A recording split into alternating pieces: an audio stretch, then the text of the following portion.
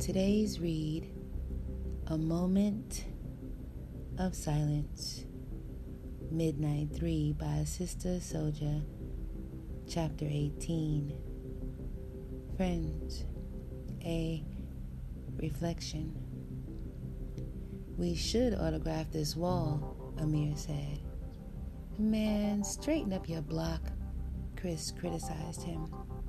We get paid to build the owner's wall. We almost done. Now you want to tag it up. Put your name on it? Damn. You could take the nigga out the hood, but can't take the hood out the nigga. Chris joked him. Me and him both laughed, but Amir didn't.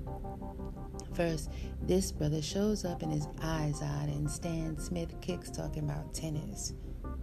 I can forgive him. He lives in Brooklyn Heights. Then today, you've been talking about let's go take horseback riding lessons. How many New York cats you know riding around New York on a goddamn horse? Amir asked me. True, Chris jumped in. The cops. Some of them ride horses, he added. It's a skill, was all I said in reply to Amir's complaints. Maybe, but what you gonna do with that skill? We ain't gonna be no cops, that's dead. So what else we riding horses for? Amir asked me. Maybe one day I'll buy 1,000 acres of land and we can ride horses out there. On my land, I said casually. Fuck that. Me and you live in the Brooklyn projects. We about balling. Hustlers League. You in or out? Amir asked me, flipping topics. I'm in, I told him, laid back like it wasn't nothing to me. Word? Amir got excited. How'd you pull that off? I'm saying, shit just be going your way, nice and smooth. No other cat could walk off the court for more than a month and just show up at playoff time 6 weeks later. Except you. You don't want me to play? I asked him straight-faced. Scared? I taunted him. Can't take the heat? Man, we could leave this wall right now and run one. Amir challenged me. I've been on the courts daily, perfecting my game, lining my pockets, getting ready to take the league titles and eat up all the cash. Nah, I said, work first, play later, but I will run one with you. Why not? That's not how we do it, Chris chimed in. It's us against them. Us against them, not us against us. Who's them? Amir asked. It don't matter, Chris said. If you hitting the courts every day, we should be with you. As long as we us, them could be any fucking three guys. Long as we three stick together. He silenced us with those words. It felt real. Even Amir had to flow with it. And as far as the horseback riding lessons, I'm down. It's something new. It's different. How much does it cost? Chris asked me. I got you, I told him. I'm not going to charge you nothing for going along with my idea. Aw, that's sweet. You two going riding in them funny pants? Amir asked. We riding denim, I told him. Something tells me the girlies would like that shit, Chris said. What? A nigga on a horse? Amir asked. A young, strong brother like myself on a horse. Amir, you better get up on it. Chris challenged him.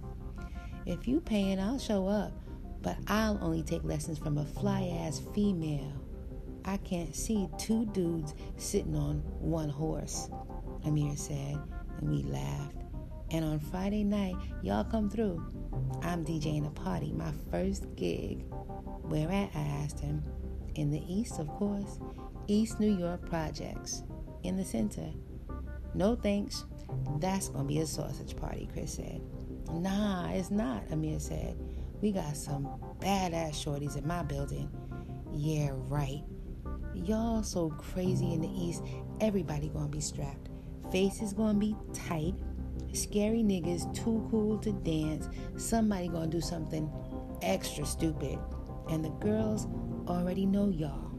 So they ain't gonna show up in the first place. Chris sounded sure. Everybody in the building know it's my party. I'm on the turntables.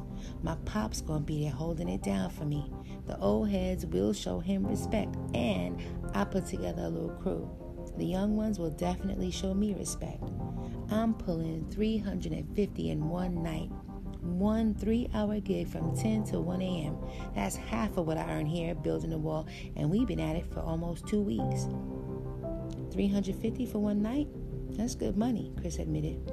But not if it's the last night of your life. Come on, man. Don't jinx it, Amir said to Chris. Why are you so quiet? Amir turned to me. Ain't nothing to talk about. If it's your thing, I'm gonna rock with it, I said. Heard that, Chris? That's what you should be saying. You was just talking all that yin-yang about unity and how we three gotta stick together, Amir chided him. Only way I could come is if I lie to my father. I'm telling you, I won't even get the whole sentence out before Reverend Broadman shuts me down. Remember the last party we went to? I ended up in jail. Y'all ended up in church checking to see if I was dead. Me in jail and y'all in church. Everything that could have gone wrong went wrong that night. Chris made his point with intensity in his voice. I agreed with him. It didn't matter though. If Amir was going to do it, I had to have his back. I remembered, of course, that he had already flashed my 9 on some of them boys in the East. That was enough for me to know I needed to show up. Give him a pass, I said to Amir. Chris could sit this one out so he don't have to lie to his father.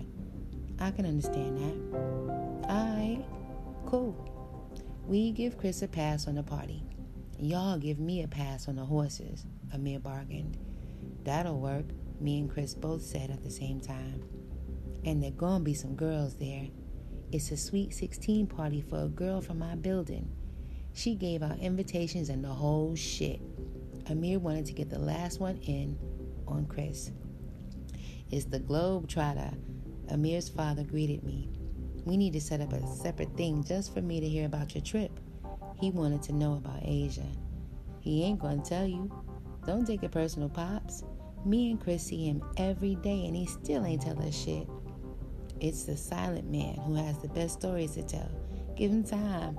It'll flow out naturally when you least expect it. I'm sure it will be worth the wait. His father made me feel relieved. And I see you got skills with the clippers. Thanks for using them, he said, about the clippers he gifted me before I left for Japan. I cut a few potholes in my head before I got it right, I said, joking. Back in Amir's room, chilling while he's getting ready. Fill me in, I told him. About what? About this party. I'ma lay low. Still, I want to know if you got beef. Who you got beef with? And what the fuck is a Sweet 16 party anyway? I asked. It's something the girls get all hyped about. It's like they young, but they really are women at 16. So on their 16th birthday, they like to flash out, he said. Flash out? Yeah, you know, like dress up. Be the center of attention and get gifts. It's like they could be bullshit the day before and bullshit the day after, but for that one night, their 16th birthday, they in the spotlight, center stage and shit. So, how did you get involved? I asked him. You asking if I'm fucking her, and if that's the reason her mother hired me. You think I couldn't get my own business started up on the strength of my skills? I was practicing every day for 2 months on the low. I got up a nice vinyl collection, 1/3 from my mom, another from my pops, and the last third from Mitzi. Mitzi? I had not heard him call her name even once before. She's the one turning 16. She got certain records she requested me to play for her birthday. I didn't have them. She gave me hers. Then he admitted, well, yeah, I fucked her. Not really, though. I was supposed to, but something happened. Why does it matter anyway? I got the gig. Money is money, right? I'm asking for one simple reason. Is there some nigga who's gonna be at this party gunning for you because you fucked his girl? You gonna be cutting and scratching and mixing records, watching the turntables, taking requests. I'll be on the lookout, holding you down, I said, and I meant it. He smiled. Good looking out. But this is my building. I got this. Word to mother, he said confidently. He sounded sincere. A lot of dudes do want to get at Mitzi, though. She a little sweet on me. I didn't even know until one day she invited me to check her, but asked me to come through at 1 a.m. when her moms and them would be asleep. So I'm like, hell yeah, I know what she want to do. I'm with it. So I comes through at 1 a.m. She opened the door and it was all dark and quiet. She had one finger over her lips like for me not to make no noise. Then she locked her fingers around mine so I could follow her. I never had been in her crib before. I couldn't see shit. I stepped on a toy that one of them little motherfuckers in her house left on the floor. The thing started screeching and lighting up. She pulled me into a room. It was dark in there too, and it was 2 beds. Somebody was asleep in the other bed, so she was like, shh, whispering in my ear and shit to be quiet. But then she starts doing all this sexy shit to me with her tongue. She taking off my buckle, pulls me under her covers. She warm like water balloons. My hands is everywhere. I felt the nappy and she was ready. Now, I'm in my pockets trying to pull out the condom and shit. She jumps on top of me, but we're still beneath the blankets. She starts crawling backwards over me. Next thing I know, she giving me dome. I mean, like the juiciest, thickest lips ever. Shit felt so good, she had me sounding like a bitch. I was making so much noise, she put her hand over my mouth. I ain't give a fuck, long as she didn't stop. This girl fucked with me all night. Her was crazy, Amir said, seeming like he was trapped, and dead set on going back for a few more rounds with her. I thought you said you didn't fuck her, I reminded him. I didn't fuck Mitzi. It was her sister who answered the door. I didn't say shit after he said that. In my mind, I had to regroup. Couldn't believe the backwards shit that happens right in front of me each time I come to East New York, or the crazy shit he's telling me that happened before I got there. The freaky sister named Mimi wore me out. I fell asleep in her bed and shit in the roar like it was her own apartment, not her mama's house. The one who invited me was standing over the bed early that morning. She looked mad, but I wasn't fully woke, so I'm trying to see her, look at her and figure out who she is and where I was. Then I remembered it was Mitzi. I wondered what she was doing standing out there in the cold when I had a warm body laying right next to me. I turned and looked and realized it was Mimi. I was like, oh shit, my bad. Mitzi took off her slipper and started hitting me with it, he said, ducking down like it was happening right then. She cried later on that night when she saw me outside. Soon as she felt her own tears, she got mad at herself for crying and flipped it all into a mean act. Said she was going to let me pop her cherry, but that I had fucked up. I apologized for making her feel bad, but man, her sister was good. So like I said, the one who's turning 16, Mitzi, whose party I'm doing, I didn't fuck her. Amir's giving me a serious look now, like there was anything right or good about the shit he just said. What about her father, I asked. You wasn't worried about him when you went creeping in her place at 1 a.m? Don't waste your time asking about people's father. She ain't got one. It's her mom's Minerva, Mitzi, and her 3 sisters, Mimi, Mina, and Misha. 5 girls. Her mom's looks like one of the daughters, though. Definitely not a mother. So a nigga could easily get confused or tempted or say, fuck it, I'll been either one of you. He paused as though he was asking if I understood what he was meaning. So what made Mitzi ask you to do her party after you did all that? I asked. Come on, man. You know she still wanted. I'm not sure if she still truly likes me like that, but I am sure that she just wants me to want her more than she wants me, and she wants me to choose her over her mom and her 3 sisters so she could feel good about it. So she could feel she's better than them. You know, girls compete like that, even if they blood related. He said it like it was all strategy and game to him. No emotion, no love. Last round of questions, I said. Does Mitzi have a man who wants to fight you? Nah, it's nothing like that. I told you. She's a 16-year-old virgin. Or at least she was a 15-year-old virgin 2 months ago when she invited me up. So cats in the building got a wager going on. Who gonna get her cherry? Because she be playing high post and hard to get, even though Mimi, Mina, and Misha and her moms is all slutted out, he said.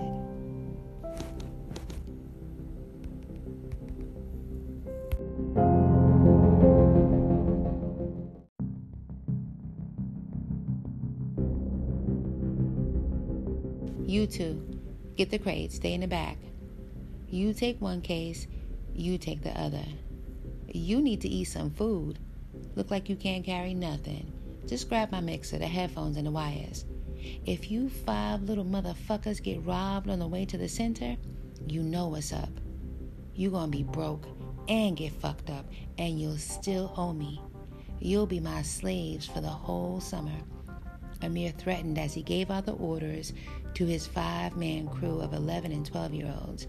If I was listening without watching, I could have easily thought he was a sergeant in the army, but they were just a crew of boys who I'm sure had no other way to work themselves inside of the teen party without doing Amir's bidding. DJ Red Romeo on the Wheels of Steel was warming up the crowd. I don't know where Amir pulled that name from. I figured it was because he was playing on the red team in the Hustlers Junior League, and because a lot of girls sweat him. He dubbed himself Romeo. The cuts he selected was his way of introducing himself. That's the way it sounded to me. He led off with Looking for the Perfect Beat by Africa Bambaataa. Only let it play for 7 seconds, then cut to the hook, something like a phenomenon from Grandmaster Flash's joint titled White Lines. Then he killed it with the 20th Century Steel Band's joint titled Heaven and Hell is on Earth. He turned up the intensity in the community center dance hall with throwbacks like Planet Rock by Africa Bambaataa, and then The Body Rock by Treacherous 3, and then Rockin' It by the Fearless 4. I was watching the room fill up with dudes just like Chris predicted. All 50 of them was watching Amir mixing, and all too cool to dance. 4 or 5 cats pulled up too close to the side of the DJ table. Me and Amir's father stood up to let them know to move the fuck back. Meanwhile, on the sidelines, there were MCs trying to get the mic. Amir saw, just smiled and flagged his father over. When he came back, he told me he wants to charge $10 for every man who wants to rock the mic. I told his father I didn't think it was a good idea, security-wise. His father said, yeah, I told him that, but he said I could keep 5 off each head.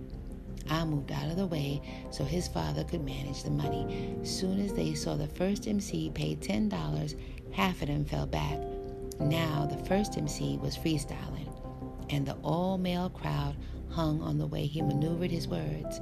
It was kind of dope the way the crowd was judging him on what he was saying and how he was saying it instead of what gear and jewels he was rocking. Thick Beats in the cut titled Apache yanked one cool guy out of his spot, and he began breakdancing in the center of the floor. He was the first dancer. Less than a second after him, another breakdancer stepped out, and now this girls' Sweet 16 party was underway with only males. Mitzi wasn't even here. A couple of cats was moonwalking. The sausage party was underway. The MCs who thought freestyling is supposed to be free and who didn't want to pay up the $10 looked like they was plotting something. The other tens of cats, who were too cool to dance, started getting restless and looking around like, where the fuck the girls at? Some of them started pacing around. My eyes were on them. Amir peeped the vibe and answered them by throwing on My 9mm Goes Bang by KRS-One. The party tone and mood flipped to rowdy. I got my 9. I'm sure I'm not the only one, I thought. This was a Brooklyn party. Again, Amir maneuvered the mood when it grew too hostile and threw on Lottie Dottie by Dougie Fresh and Slick Rick to throw it back into a playful mood.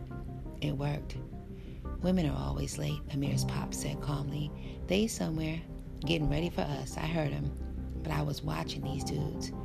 2 front doors flew open, and a gang of girls bum-rushed in. There were more girls than could fit through the doors at one time, and the line buckled behind them, leading all the way outside. One girl had the crown on her head. It must be her party, I said to myself. Soon as Amir clocked her, he threw on Ring the Alarm by Tenor Saw and faded into Enough Respect by Lady G.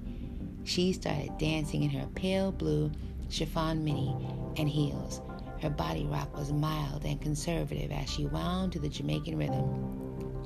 I saw it was all for Amir, but he was looking down at the turntables, watching his own fingers moving the switches on his mixer. A next girl stepped in front of her in a black chiffon dress, looking like she was wearing the same style. Nah, the exact same dress as the birthday girl, but the color was black. She started dancing a fuck me slow wiggle like a caterpillar movement. Then all the girls beside and behind her began to dance too. The males closed in around them. Some girls had 3 males pushing up on them in the dance at the same time. Other girls had 2. Everybody had somebody, and the Caribbean rhythms changed what had been an explosive, mood-swinging, all-hip-hop party into a young, sexual grind-out. The sweet 16er clawed her way out of the grinding mob and made a beeline towards the DJ table. She snatched the mic from the short stand on the table. She started saying something, but before she could get 2 syllables out her mouth, Amir moved a switch that deadened the volume on the mic she was holding. She turned around and shot him a mean look. She came around to the back of the table, brushing by me and his father. She was close up on him, them exchanging words, lips separated by only a few inches, her body language saying to him, "This is my birthday party." She must have gotten her way and wanted to emphasize it. The whole sexual feeling got washed away like someone threw a bucket of cold water, and now Janet Jackson's "What Have You Done For Me Lately" was spinning uninterrupted by looping or scratching. She grabbed the mic and gripped it like she had rocked it before. Amir eased up the volume. "Happy birthday to me," she said calmly, smiling. "If I know you, you can stay. If I don't know you, you can step. If you didn't bring me a gift, you can get the fuck out, because I know everybody I invited brought me something. Is that right?" she asked, without yelling, but with a thick, feminine Brooklyn girl attitude. Then she began to laugh. "No, psych. We all came out here to celebrate me and to have fun, right? So, we're going to get up a game of musical chairs, and the first prize winner for the girls gets a date with the first prize winner for the fellas. And we have a coupon for 2 for Red Lobster for him and her. Alright? Let's have some fun. This ain't no party for the deadheads and wallflowers. This is my night to remember." I didn't know the game musical chairs, but I watched as they helped each other set up a line of 13 chairs, every other one facing in the opposite direction. The girls, in their mini dresses and some in their skirts, and some in just jeans, began walking around the chairs as all the males watched. Each one of them put on her own version of a strut. Amir was spinning "Girls Just Want to Have Fun" by Cyndi Lauper as all the males watched. Suddenly, he switched the music off, and each of the 14 girls tried to sit in an empty chair before any other girl could get in it. But there were only 13 chairs, so One girl was left standing as the others laughed at her. "You're out," one of them told her, but she already knew and walked away into the crowd. By the time there were only 9 chairs remaining and 10 girls, I was caught up in watching the game like all of the guys in the room. It was kind of funny. It sucked a lot of the hate and suspicion and fronting out of the air and out of the room. Word Up by Cameo was playing now, and there were only 4 girls left. They were serious about these musical chairs, and each kept darting their eyes towards Amir because he was controlling the music. Therefore, he was controlling the game. He wasn't watching them, though. He would just cut the music when he wanted to, sometimes immediately, and sometimes he'd let the jam play all the way out towards the end. When the music stopped suddenly, 2 girls tried to sit in one chair. They were side to side in the seat. Hard to tell who was the loser, but then they both saw there was one open chair at the same time the 4th girl standing saw it. They all 3 dashed for the open chair. One of them lifted it up, and the other 2 dashed back to the open chair they had both abandoned, and one of them got there first. The odd girl out stamped her foot hard and caught a tantrum. "Move, bitch," one of the seated girls said, and then the crowd of girls who weren't playing in the game started chanting, "Move, bitch, move, bitch, move, bitch," until she left. Now there were 2 chairs remaining and 3 girls. Amir threw on Bass Game by Groove Be Chill featuring Finesse and Sinquist. The crowd jerked, appreciating the return to hip-hop after a string of R&B joints. Each of the 3 girls were revolving around the 2 chairs, doing something they weren't doing before, touching the top of the chair the whole way around.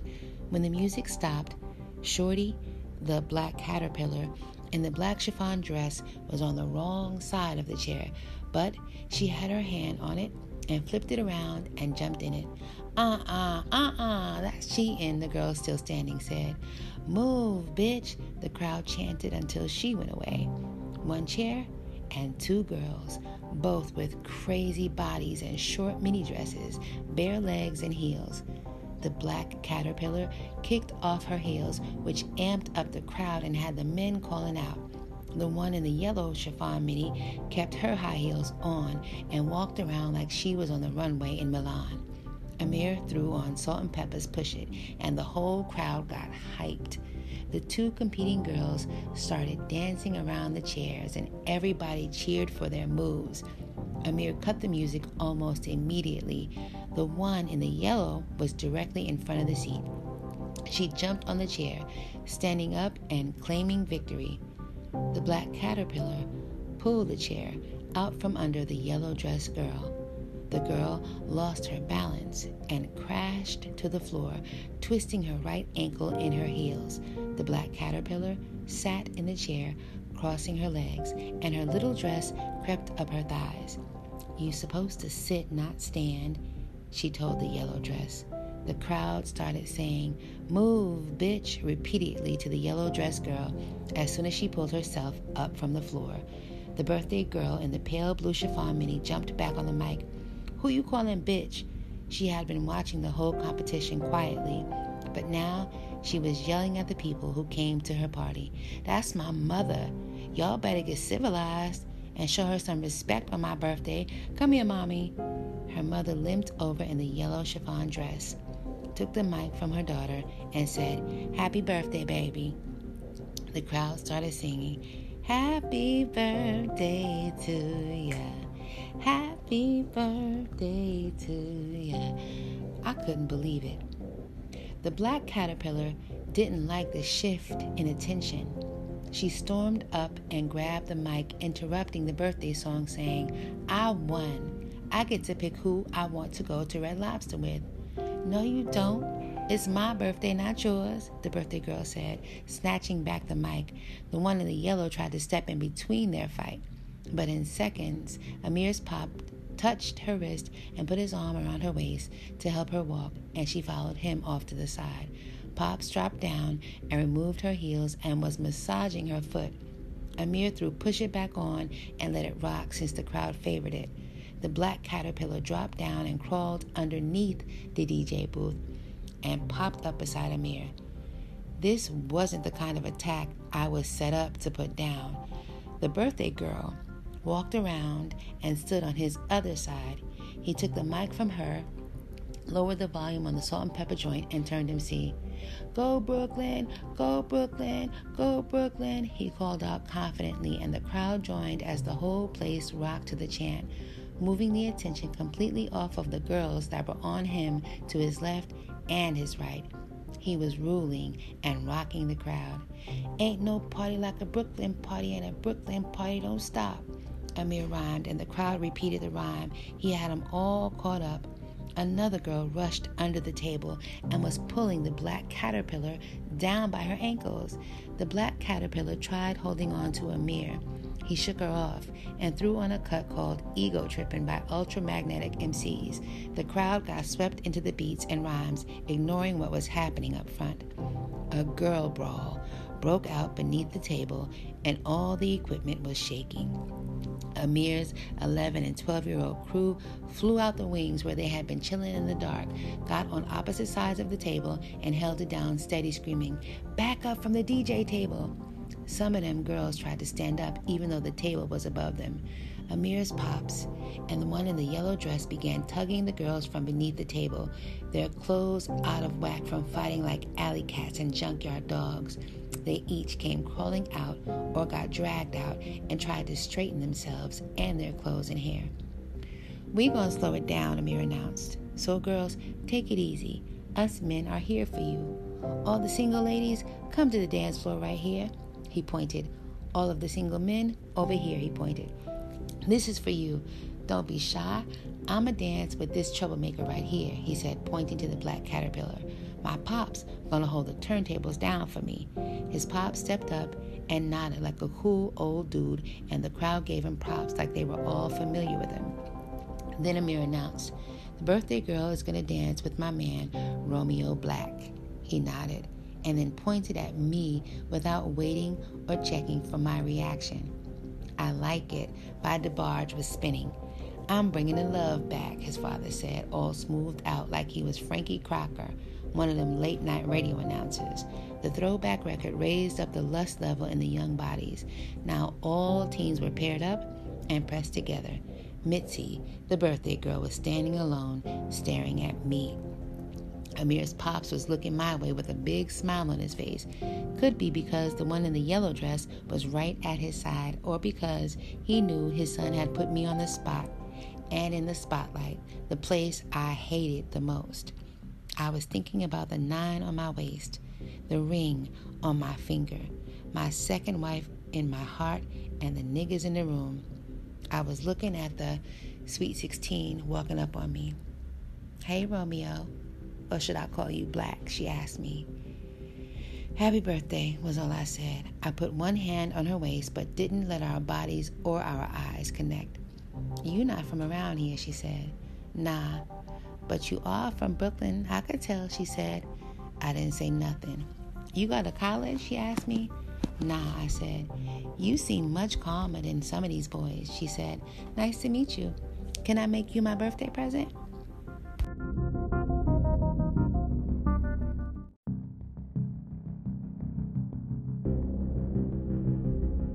That was all before the finale.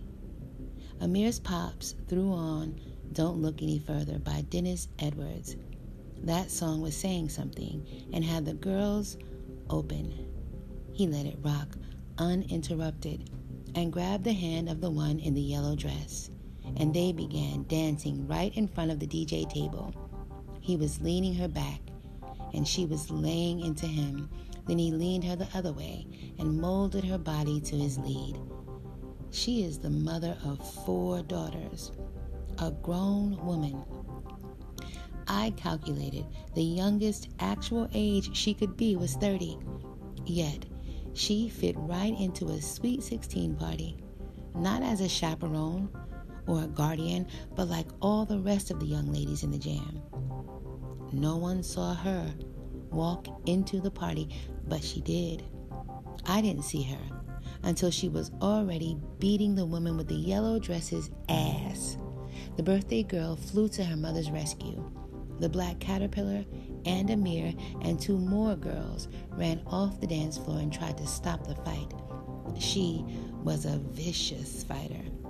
Ripped the yellow dress off of the birthday girl's mother and dragged her by her hair naked all the way to the light switch and flipped it on. Amir tried to stop her. She slapped him. She got away with it too because she was his mom's. Chill in my room for 4 more hours, Amir said to me, and he was dead serious. I had helped him lug all of his equipment and belongings back to his building and upstairs to his apartment, along with the 5-man 1112 crew. He gave each of them $20. Damn. Now I'm down 100, he said, muttering to himself. My mom's.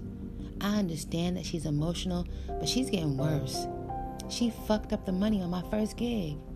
If I hadn't listened to Chris talk about getting a deposit and per diem when we were setting up to build the wall and shit like that, I would have got jerked for the whole $350 and still had to pay my young boys.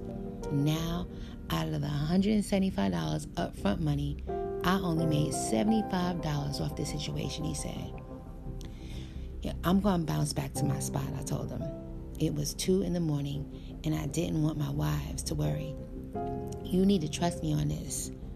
From 12 to 6 a.m., Pee-wee and them is downstairs sticking up anything moving. You won't even see them. They hang back in the shadows. And you ain't from around here, Amir warned.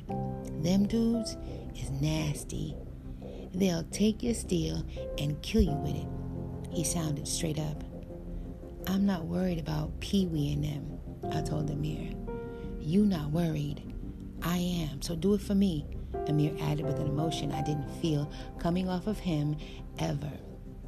So I chilled, waiting on the sun. You asked me to show you how to make the prayer, I said, reminding him of what he had said the night before I went to Asia when it was just me and him in my empty Brooklyn apartment. I remember, he admitted, but after a party, maybe not. What difference does it make? I asked him, not to push, but to hear how he was thinking about it. I'm saying, he said, and then paused. If I'm going to get serious, I want to be serious, not sliding back and forth. I'm not 100 that I'm ready to get serious with it, he said. No pressure, I told him. Then I asked, what are you serious about? The girl in the black dress? Mimi?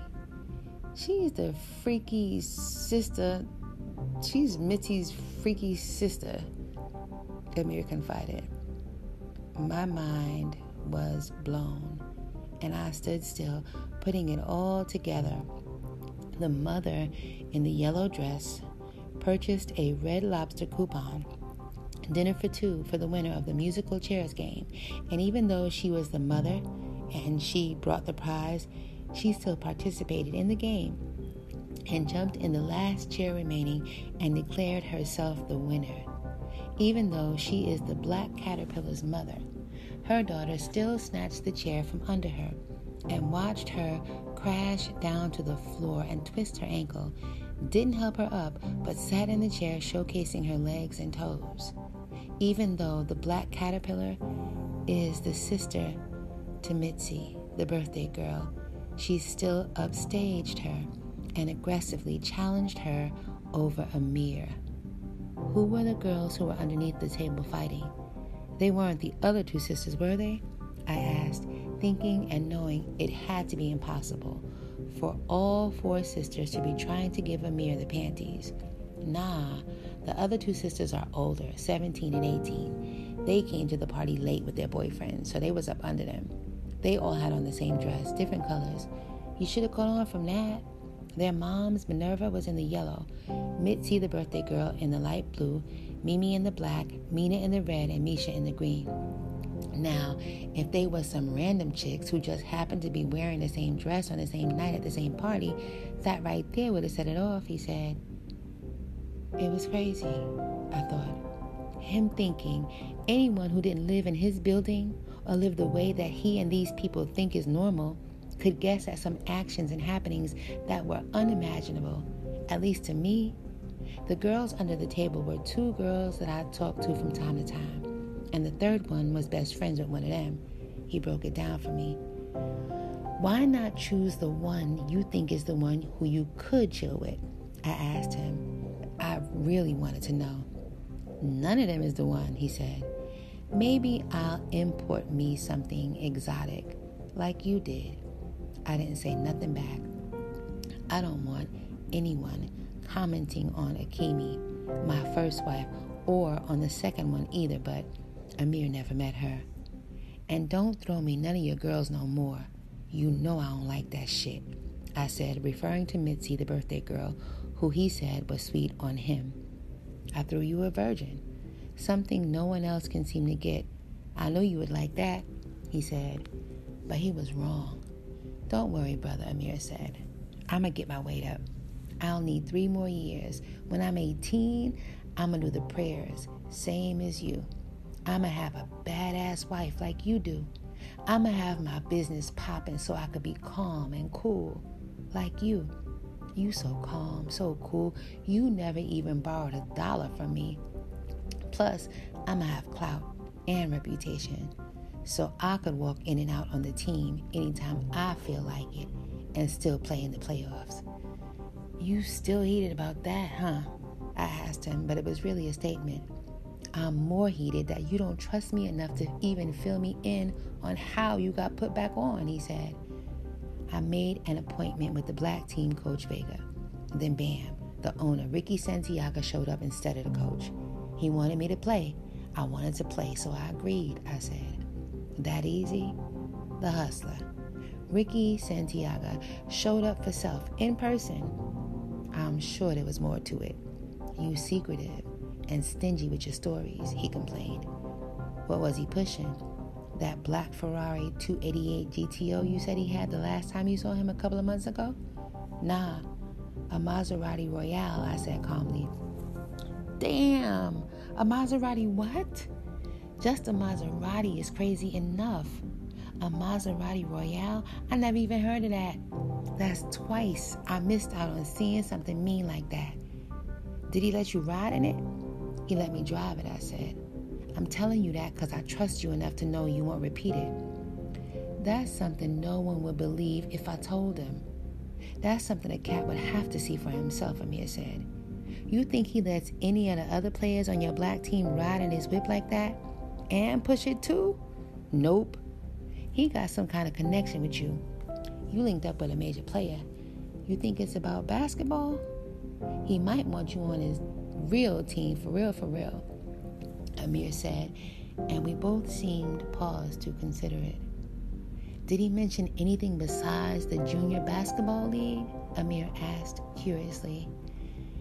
He told me that he doesn't believe that there is any such thing as a bad man. I told Amir truthfully about the conversation I had had with Ricky Santiago. Probably, I mentioned that one sentence to Amir and left out 100 others because of how it had stood out in my mind. I began to recall it clearly. Santiago and I had been back in the parking garage below the upscale, high-rise condominiums where he had stopped immediately after he first picked me up. It was nighttime. He had asked me to drive home from Edgewater, New Jersey. I did, but once I was about to round the bend and head into the Lincoln Tunnel, he told me to pull over. I did. He took over the driver's seat and I was back in passenger position. When we reached the Manhattan condos, he asked me to come up with him.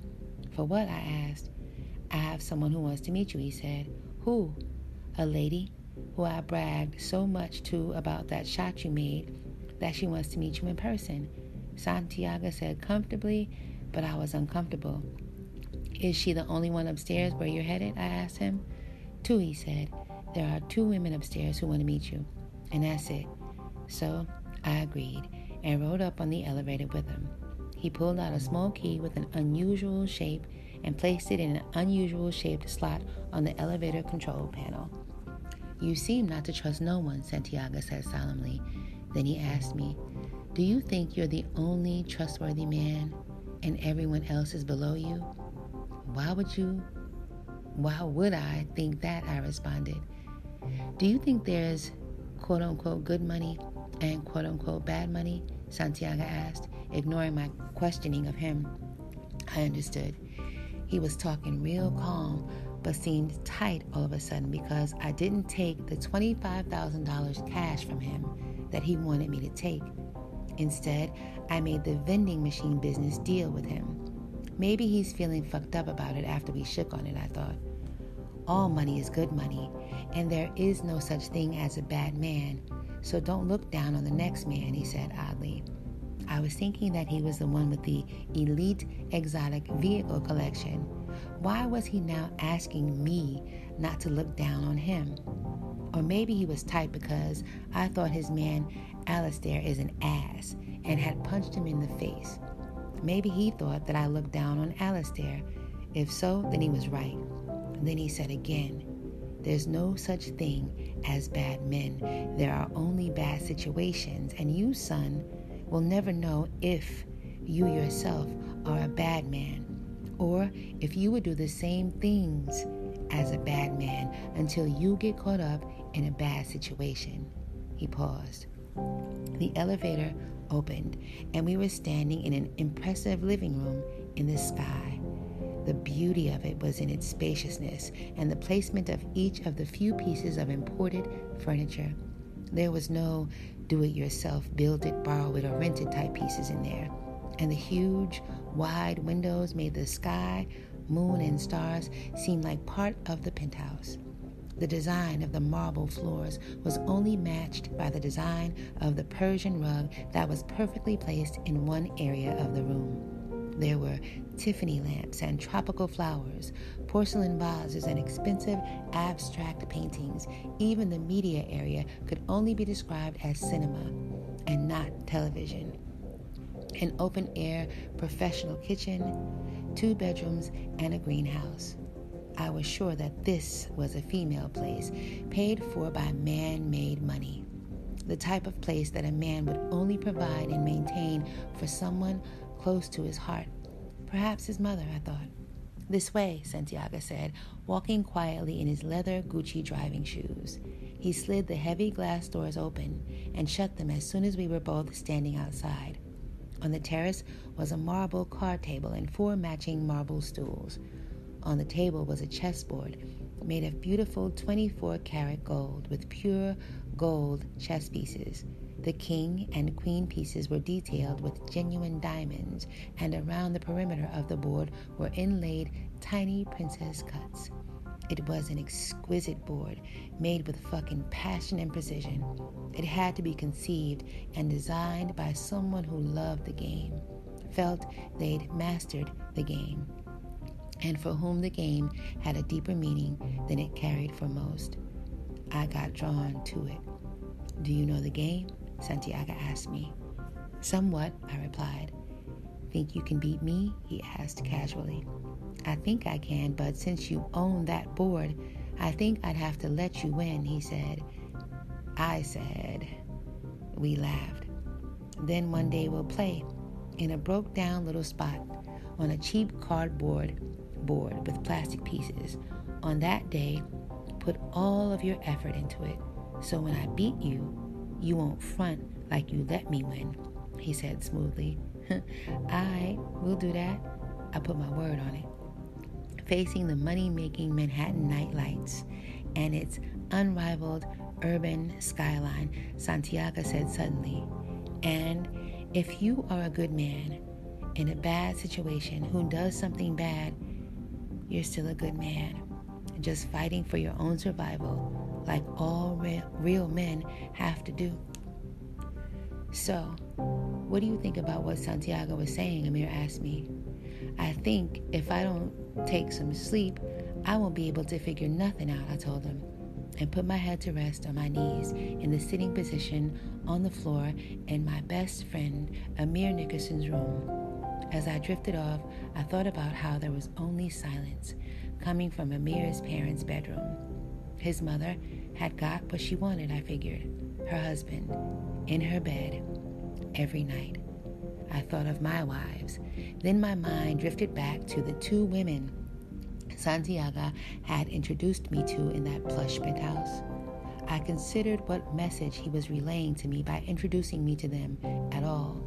One thing I sensed and felt that I knew for sure was that the introduction and the manner in which he was dealing with me that day and night, like Amir suggested, went beyond a teen's basketball league.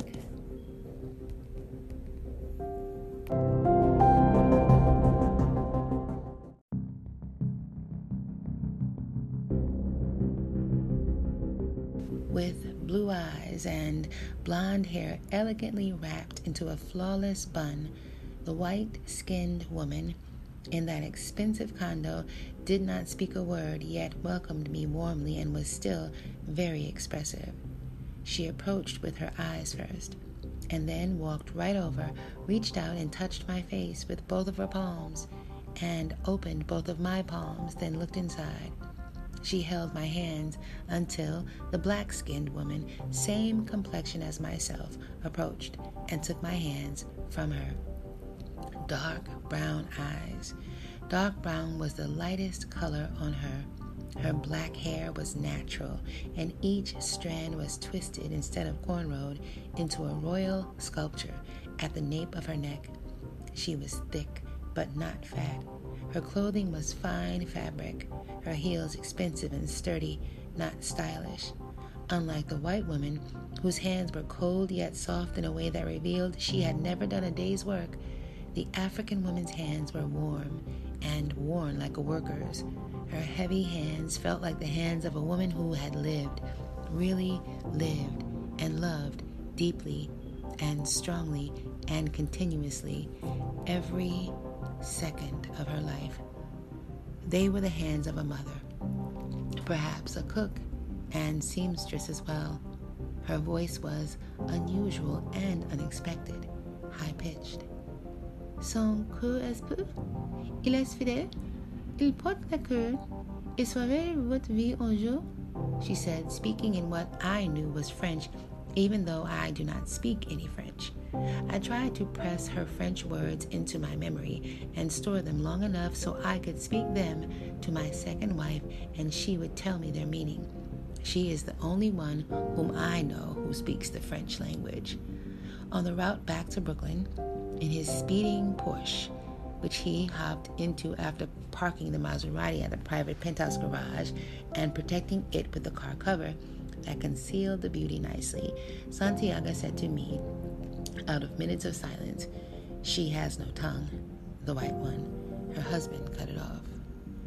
A warning to me, maybe, I thought, about the consequences of talking too much, or talking too much about him and his business in particular. But it was a warning I didn't need or fear.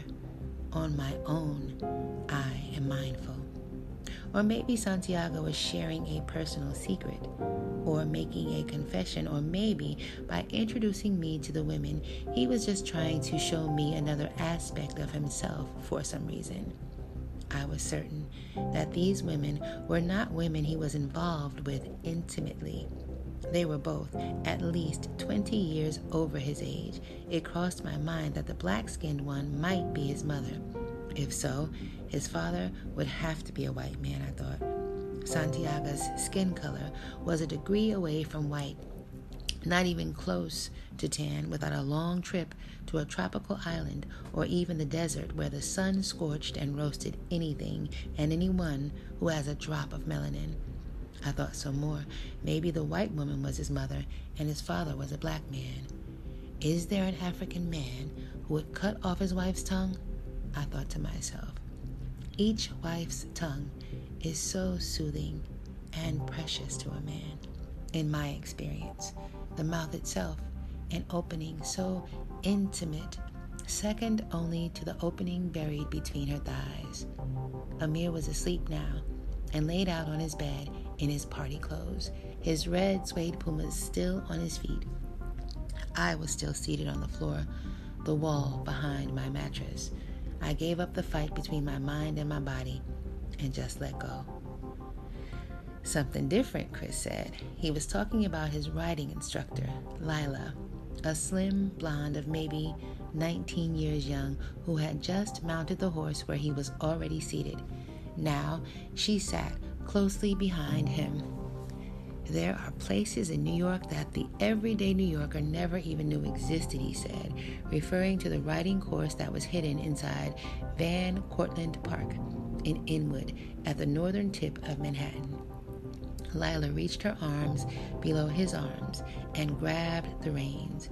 She began touching his hands until she had them positioned how she wanted him to hold them. Then she placed the reins under his control. Yes, now you are holding them the right way. Your thumbs up, she said.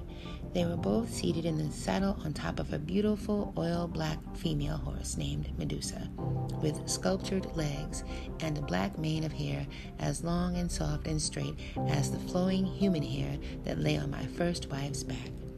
Medusa, like the one from Greek mythology who, when you look at her, turns men into stones, Chris asked her, flossing his school smarts. It depends how you look at it, Lila explained. We call her Medusa because of her paralyzing beauty. When anyone looks at her, they come to a complete standstill, almost as if they are under her spell. Her words seemed to place Chris under a spell. First, let's adjust your posture, she said to Chris. Posture, she said to Chris. Then she turned to me, seated solo on my speckled, dirty, white horse, whose skin pattern was more cow-like than anything else, and completely unimpressive. Are you watching? She asked me. I smiled at Chris. Yeah, I'm watching, I answered her calmly. Balance out your weight so that you're not leaning more to the left or to the right, she said, touching Chris's sides with her fingertips. Stay centered in the saddle. She pressed her body against his back. Don't lean forward, she said after feeling his body's reaction to her body touching his. Now, a careful review of what we've learned so far. You will have to remember it all.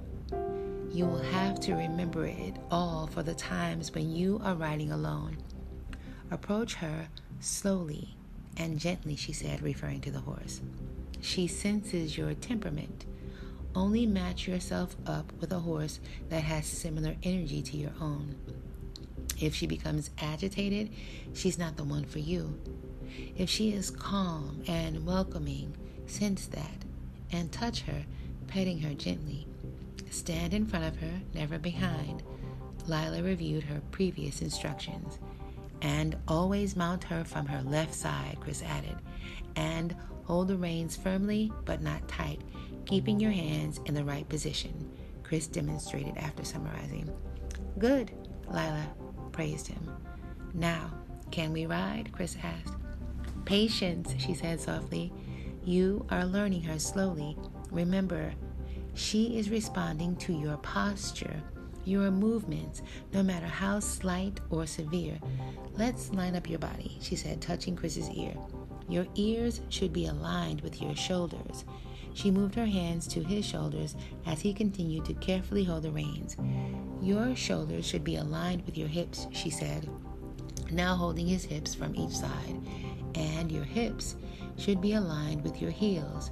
She tapped the back of his beef and broccoli Timbs. Don't push your feet too deeply into the stirrups, she advised him. Balance on the balls of your feet. Got it? Do you think you could handle her alone? She asked Chris. I can, he said thoughtfully, but it would be better if you ride with me for today since it's my first lesson. I was cracking up on the inside. She kicked the horse. She had told him to kick her, but Chris replied, I don't want to hurt her. You're not hurting her. You're guiding her so she will know what you want her to do, Lila said, and they were off. Medusa, walking like she wanted to evoke an emotion, Lila both hands around Chris's waist. My horse rode beside theirs. Don't be too stiff. Move your hips with the rhythm of her body so she can move freely underneath your weight, Lila said. Relax. She feels what you feel. If you're tense, she will panic and react. That's not good for you or for her. Now, if you want her to trot, squeeze her with both legs and do this with the reins. hands, she gestured, and she will trot for you. Both of our walking horses merged into trotting. The sound of the hoofs in the soil, the bounce of the beast, the trees seeming to revolve around me, and the motion and speed all moved me. The sun, beaming down on my back, massaged me as I was riding and imagining my second wife riding. She sparked me to do this, although she had no idea that she did, or of what I was doing at the moment or where I was doing it. I knew Chiasa had mastered horseback riding, and I wanted to make it possible for her to continue with it since she loved it. I didn't want her missing her horse or her country too much. I wanted her to want to be with me, to have whatever she wanted or was accustomed to, and to feel fully content. To do that, though, I had to catch up with her first, become fully capable in her hobby. When I take her riding, I'm going to ride with her, like I'd been doing it all my life, like I'm an expert, like I am leading her. As a man, I had to do it just like that. Have you ever rode horseback? I'm sure you have, Chiasa had asked, and said to me one late night as we lay between the sheets. I ride, I responded. Really? She said, super excited. A camel, I said.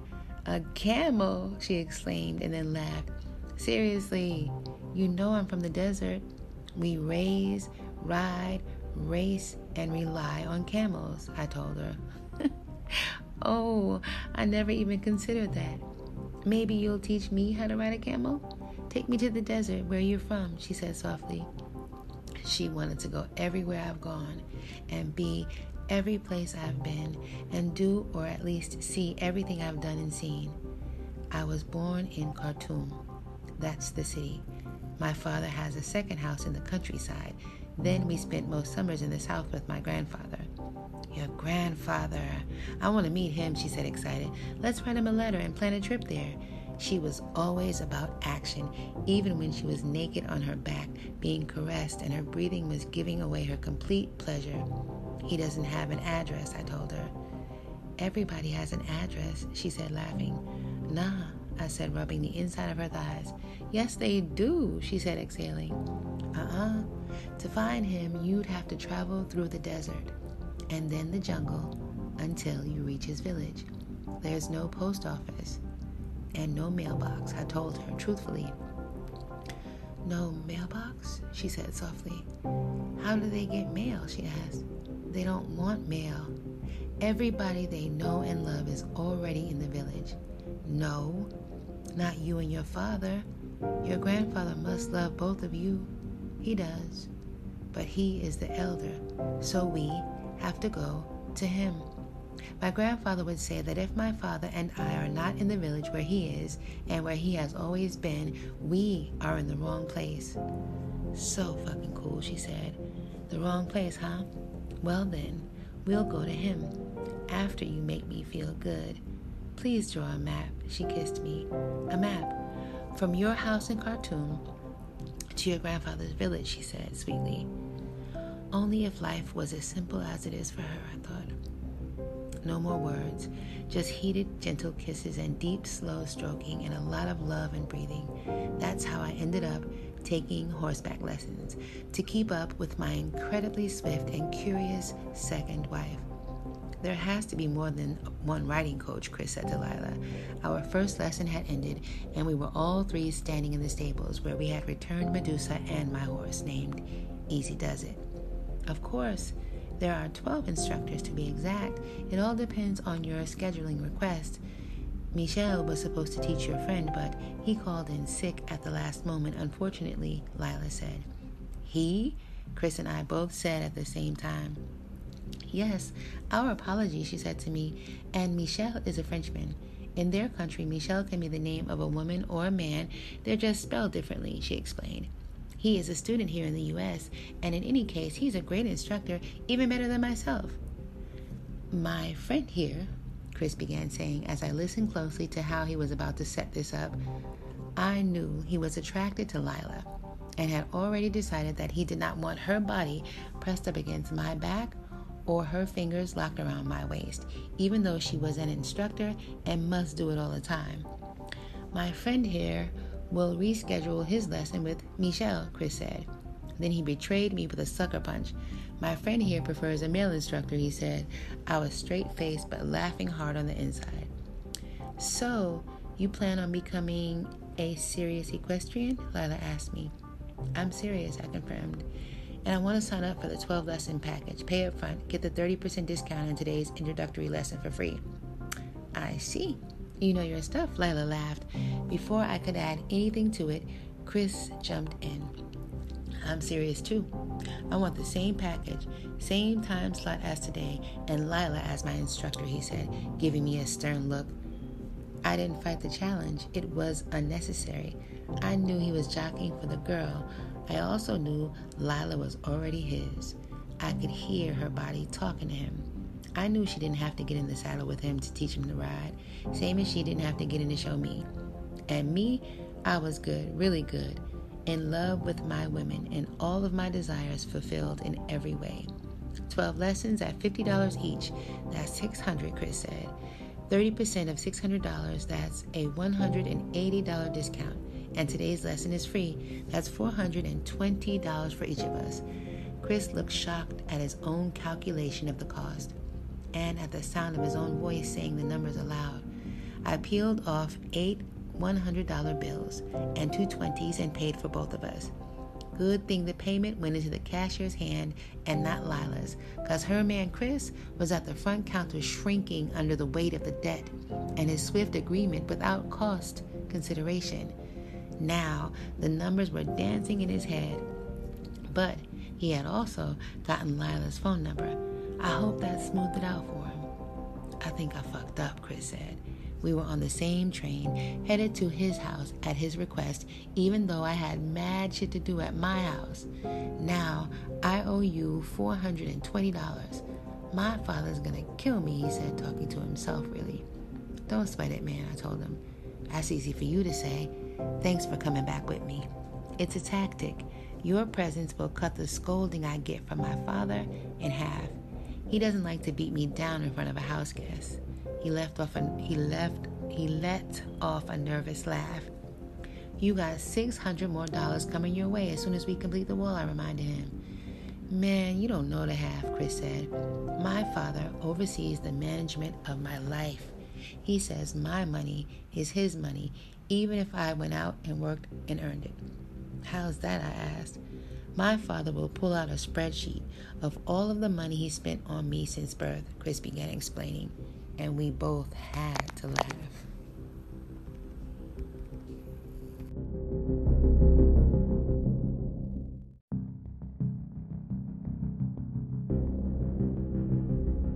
Wait right here, Chris said. We had just walked through the doors that led into his Brooklyn brownstone.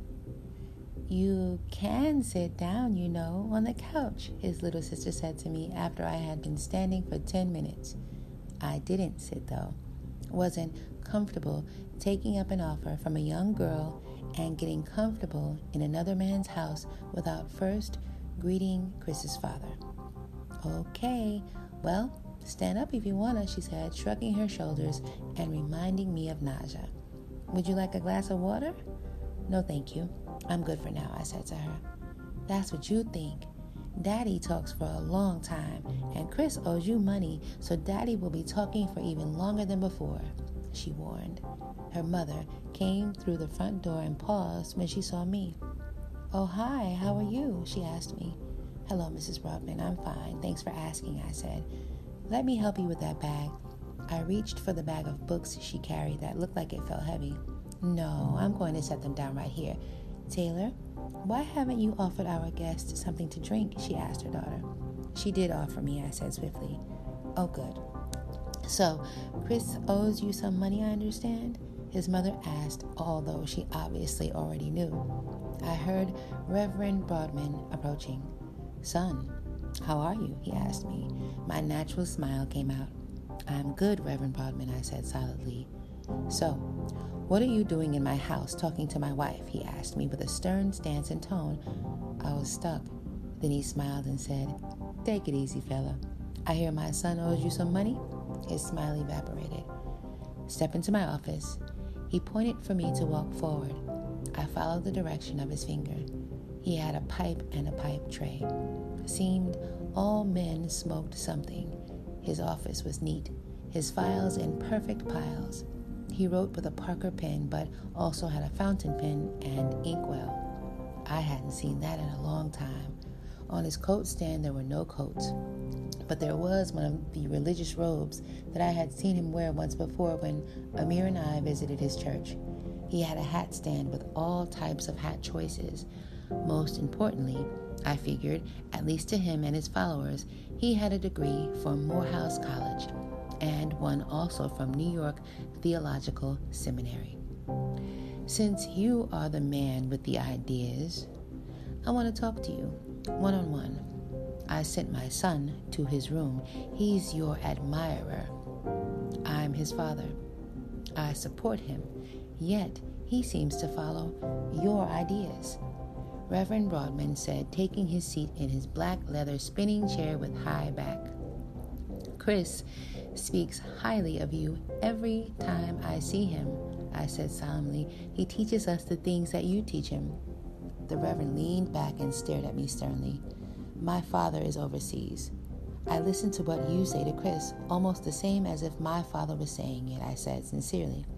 I felt this man was about to hit me with a bunch of questions, so I wanted to impact the tone of his conversation. I wanted to say up front that I know Chris has his own mind and thoughts, even though we three are tight and influence one another in certain ways.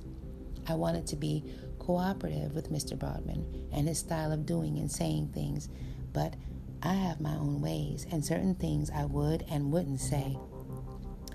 Like what? What have I taught Chris that you have listened to, same as if your own father was saying it? He asked, his two eyebrows merging into one. Your lesson about paying taxes, collecting receipts, and keeping good records. I listened to that and put it into practice in my own business dealings, I said. Is that right? What kind of business dealing does a teenager, the same age as my son, have? He asked, as though he might think I was either exaggerating and doing nothing at all or doing something shady. I'm in the vending business. My mother and I also have a clothing design and tailoring company. If I had known I would be visiting your house today, I would have brought some complimentary samples. What kind of vending business? He asked suspiciously. I sell vending machines to business owners who want to expand their stream of revenue. I also own a machine and collect revenue from it as well, I said. Where do you get these machines from? He asked, and he seemed interested, curious, and successfully distracted from whatever type of sermon he had planned on giving me. Of course, from a vending distributor. I buy wholesale and sell retail, I said. And where do you store these heavy machines? He asked. I don't have to store them. The distributor stores them at their warehouse. I have a pamphlet that displays the vending machines and product options. I show it to a business owner or a potential customer. Once you make your choice and pay a deposit, I have the machine shipped directly to the location where you want it. What if it breaks? He asked, trying to cover all of the angles. My machines are all brand new, come with a warranty and a repair kit and instruction manual. Anyone can follow the instructions. It's user-friendly machinery. And what's the cut on the profits? The cut, I repeated. Once you buy it, it's yours. You keep 100% of the profit. In certain cases where I own the machine and you own the establishment, you can give me a space in your place and we can agree to what percentage we want to share on profits, or the establishment can rent me the space at a small flat fee. I pay the rental fee and keep all of the profits. And when the machine is sold out, who's going to restock it? He asked. I smiled. If you have purchased it, you restock it, I said. He leaned forward. Where are you getting these machines from? He asked me, sounding more like an investigator than a potential customer. Which businessman reveals the details of his supplier? I asked him swiftly. He flashed a rare smile. You said you have paperwork for these machines, son. Am I correct? He asked. Yes, sir. Then I can just look at the paperwork and it should state clearly where the machine is coming from and how I go about securing my warranty, he asked, like he had triumphantly finally cornered me into confessing some illegitimate or illegal affair. Yes, but if you are looking at the paperwork and at your warranty, it would mean that you had already purchased and ordered the machine from me. You would be my customer.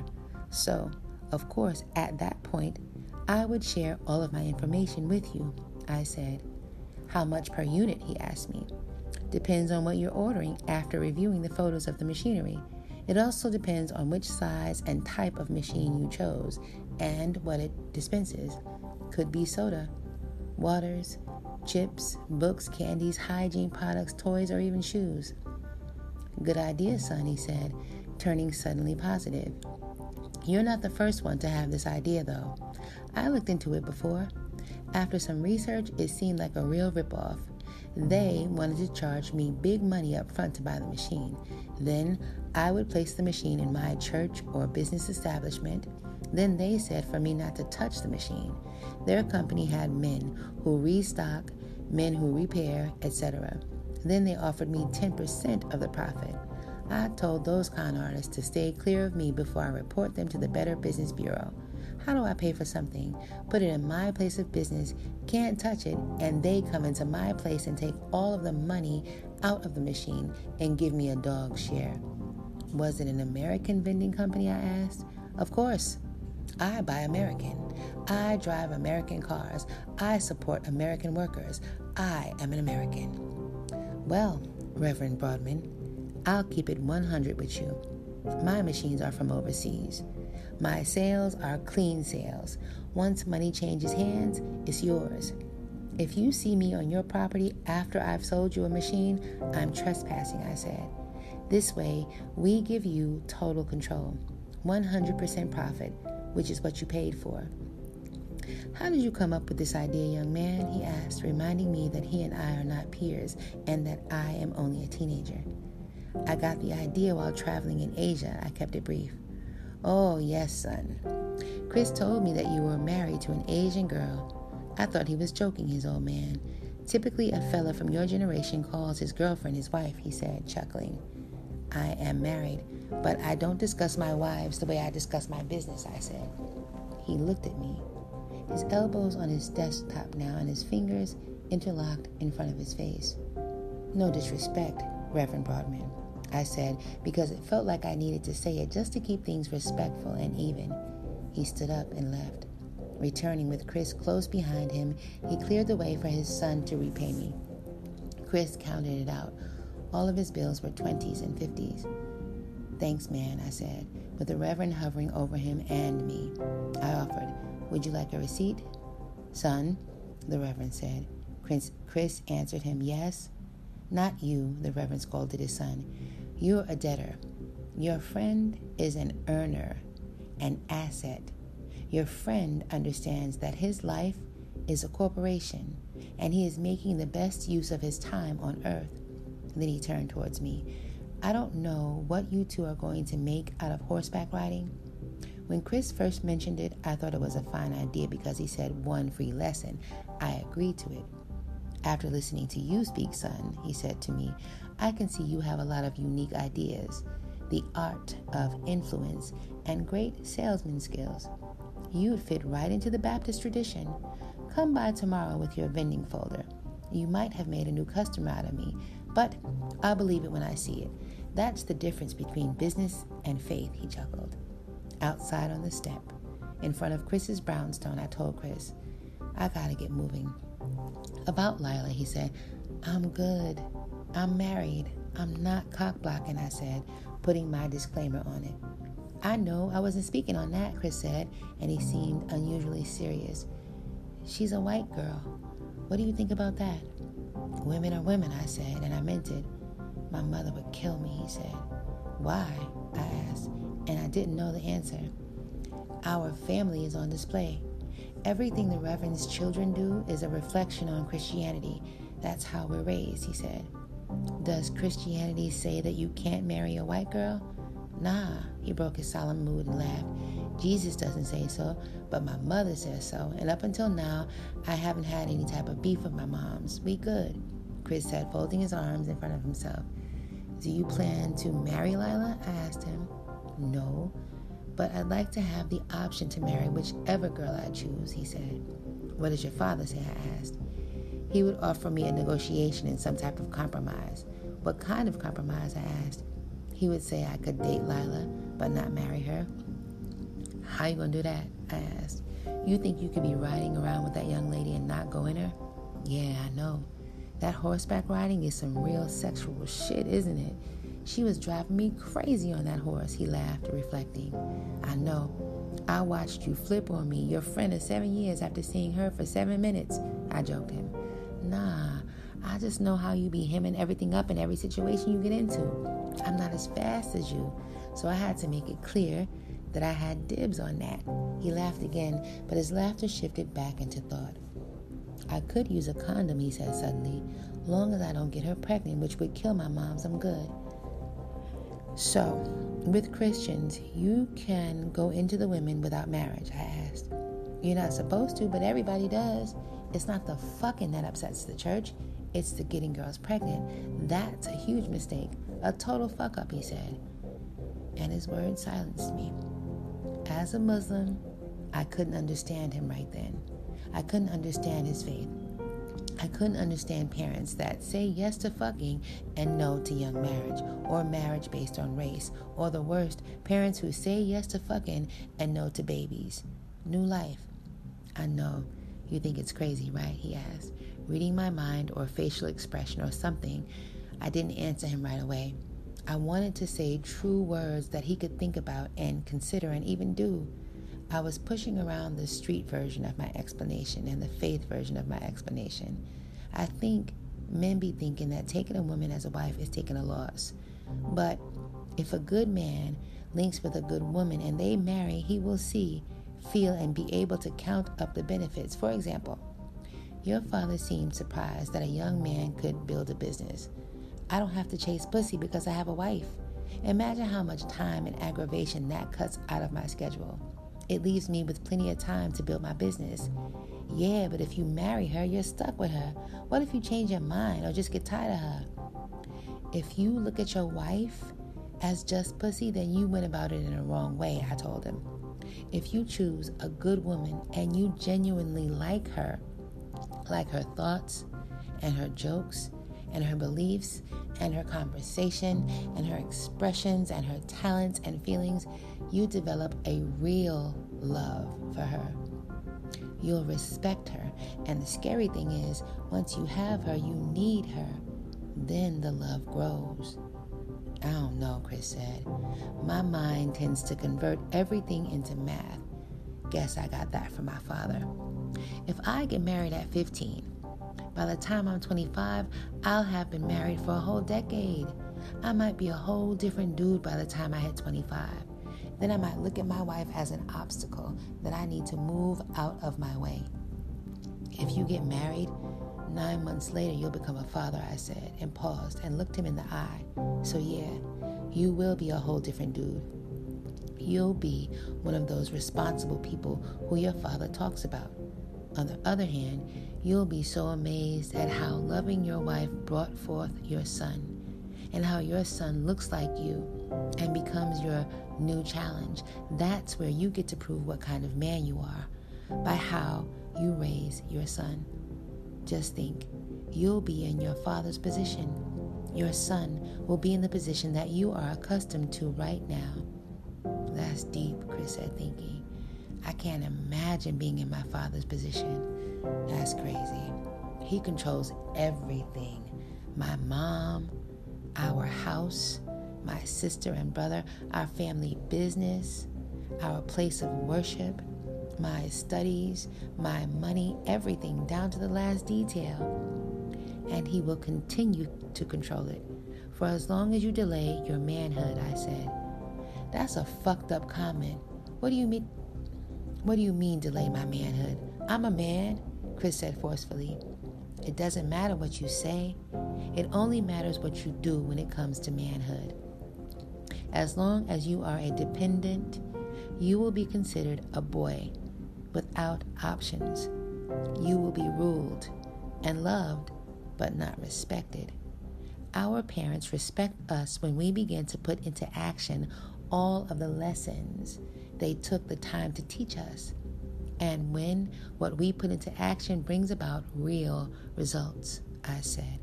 Whoa, hold up. I need to write that down, Chris said, shifting the mood into playful, something he definitely had a talent to do even when me and Amir get into our disagreements. I didn't plan to get married, I told Chris, as soon as the thought dropped into my mind. I was about training my body for war, fighting and working and building my mother's business, but then a diamond dropped down from the sky right at my feet. As a man, and for any man, if you saw a diamond in the soil or on the curb or at your feet, could you just leave it alone? Walk away and forget about it? Nah. Instinctively, you are going to pick it up. Look around and see if anyone else saw you pick it up, or if it was someone else's diamond. Soon as you confirm that no one else saw, and that there was no previous owner, and that the diamond is just something extremely valuable and natural that the maker made, and that it was your diamond, delivered by destiny, you're going to pocket it, keep it, cherish it, protect it, love it. Nice metaphor, Chris said. But what if 5 years down the line you find a second or third diamond? He seemed to be preoccupied with the idea that one woman could not satisfy a man. As a Christian, that's all you get is one diamond. A Muslim man can have up to 4 without sin, I said, feeling good about Islam and the way it flows smoothly with the natural science of man. Chris laughed. Damn, man, that's harsh. That might be the reason Christian men are all afraid to marry. Just one wife for life. Do you plan to have 4 wives at one time? He asked me. I already told you. I didn't plan to have the first one, but the diamond was right there at my feet. I don't plan on leaving any diamonds behind that Allah allows me. Word up, Chris said. Thanks, brother. That's a whole lot to think about. See you in the morning at the wall. I bounced.